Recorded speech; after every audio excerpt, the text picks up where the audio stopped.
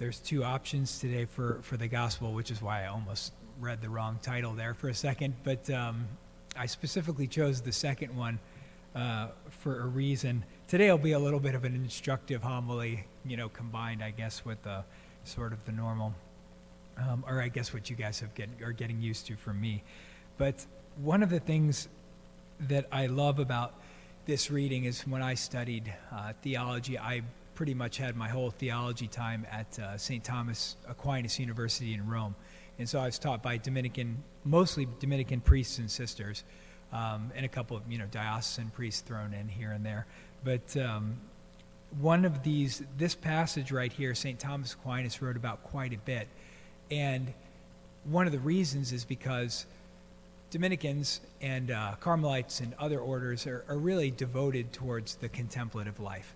They're really devoted to prayer, to spending time with God, essentially to gaze on God. When you really look back at a lot of the origins of contemplation in terms of the word and why they use that word, it's really a gazing at the Lord.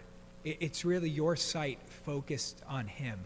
And so they spend a lot of time in prayer so that they can put their sight towards God and focus on Him. And these two examples of Martha and Mary have always actually been examples of the active life and the contemplative life. And you see right here that Martha is the example of the active life, and then Mary is the example of the contemplative life. And again, it's not that there was anything inherently wrong with what Martha was doing, but there is one thing there is something that's actually better. And the thing that is better is when you're spending your time at the foot of the Lord. And so the amazing thing about that is that contemplation is a wild concept. It's necessary. The caveat is it's absolutely necessary to have the active life, because people need to prepare food, provide food, build shelter. We need to do things that are active to live our life as human beings on earth. That's just a part of it. But to contemplate is amazingly its true simplicity. It requires nothing. It doesn't require any resources. And that's one of the things that's unbelievable about it. You can be in a prison cell on a desert island. You can be really anywhere. And with just you and God, you can fix your gaze on the Lord, and you can offer prayer to Him and kind of delve into His mysteries without anything, without any resource altogether. And so Mary, in this particular situation, her gaze and her attention is fixed on the Lord. And so you always see this sort of sharp juxtaposition there. But one of the things I really like about this is the line. I'm sure many people, you might have even quoted this to some friends or family before, but Martha, Martha, you are anxious and worried about many things. And I think it's just the times that we're living in right now, there is a lot of anxiety. If there's anything that I've heard the most from people right now, whether that's in the confessional or just in regular conversation, it is anxiety. That has been one of the great experiences that we've all been having right now.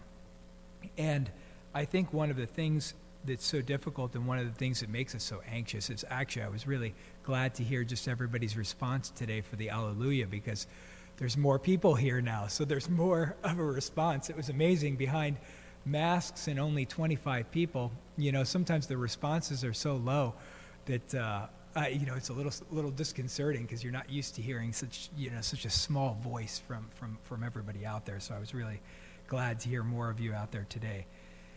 But to not be here, to not receive the Eucharist, to not receive the bread of life, creates anxiety, and in some people more than others.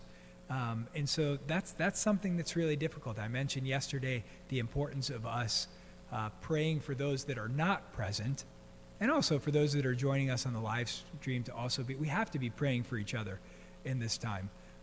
We don't want.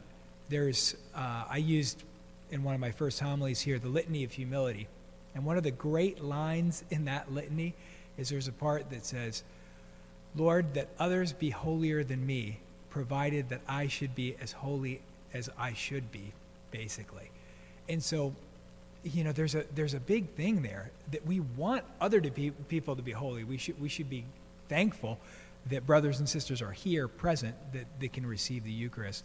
And of course, I mentioned also, I hate doing these announcements about communion on the tongue and communion. It is absolutely frustrating for me. I mean, drives me crazy.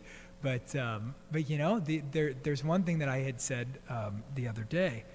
Even with some of the difficulties of wearing masks and doing all of these things, it's a little bit like what Jesus said about when they presented him with the coin. And he said, do you have a coin?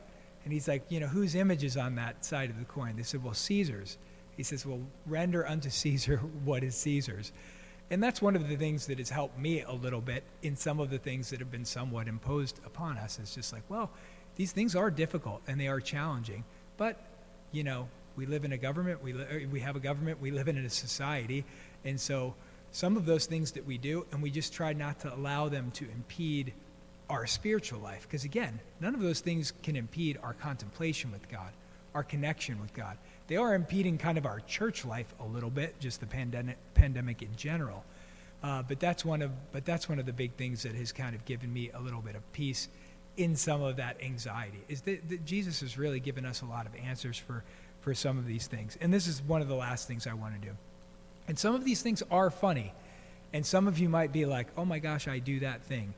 But please don't be anxious about this. I just want to review a couple things about reception of the Eucharist. A, I don't think that we do that enough.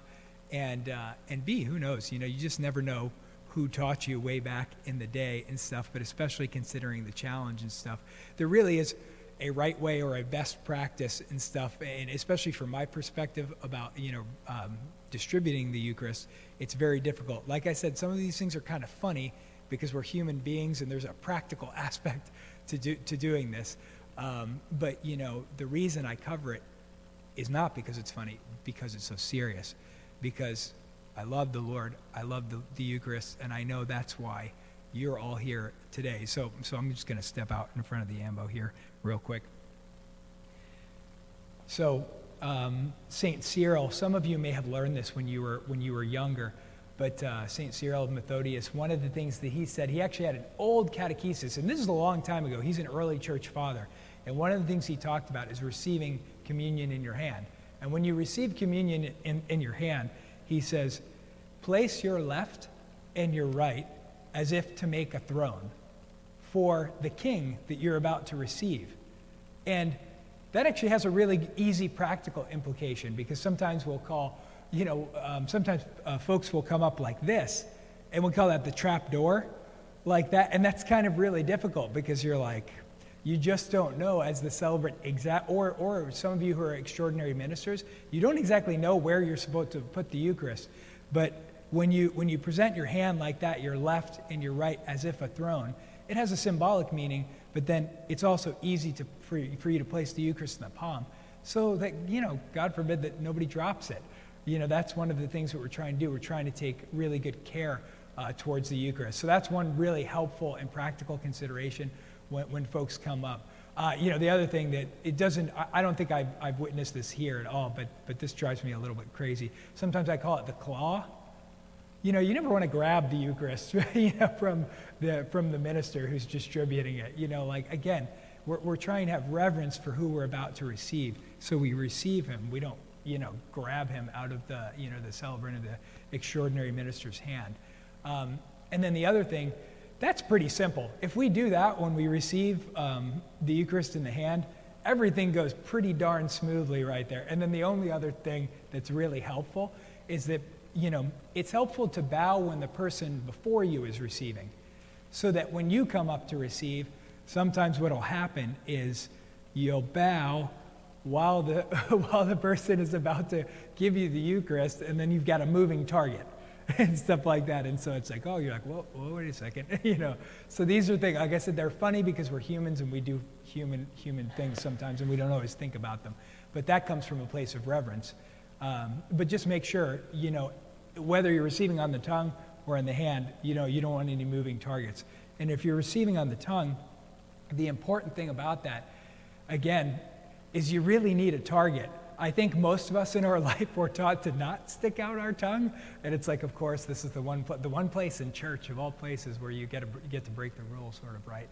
But you really need a good target to be able to give somebody the Eucharist again, so it does not fall to the ground. So you really do have to stick out your tongue so that so that we're able to give you the Eucharist in a way that you'll receive it, because it is really hard. If somebody just opens their mouth just a little bit like that, it is extremely hard to give them the host. And so that's really challenging as well. And again, this is another moving target thing.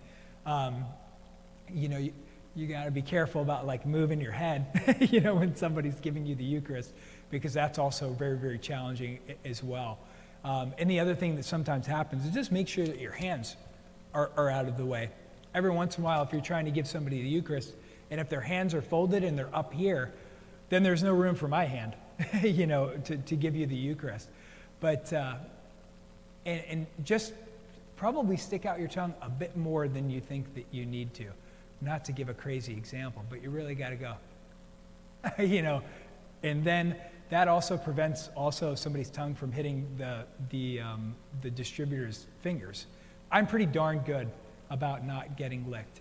And so, I have a pretty good technique like that. But like I said, we're human beings, and this is a human interaction that we have here and stuff, but we're trying to do it with the most reverence. And I think if we just follow those steps, not to belabor the point, but it's really, really helpful for me, especially in this time where we're being so particular about these typical things. And that I think it's really helpful just in the future, whether you're in the ministry of Extraordinary Minister of Holy Communion, or just for the priest in general. So thank you for that today. And remember, there's no need to be anxious. The Lord has already won. The Lord has already conquered sin and death. We just want to receive the food for the journey so that we can keep going forward and keep bringing more people into the fold. So thank you for listening that today. And I also appreciate your help and cooperation. And like I said, please, if there's any question that you have for me, granted, Father Carey and I do get a lot of questions, so discern whether or not, that question needs to be asked. But if you have a question, never, ever hesitate to ask me directly, especially if it's something about I'm doing or something that you see. I think that you'll find that, it's very rare that I've ever bitten anybody's head off. I get cranky and tired like all the rest of us, but please feel free to ask me anything that you need to. So God bless you all today.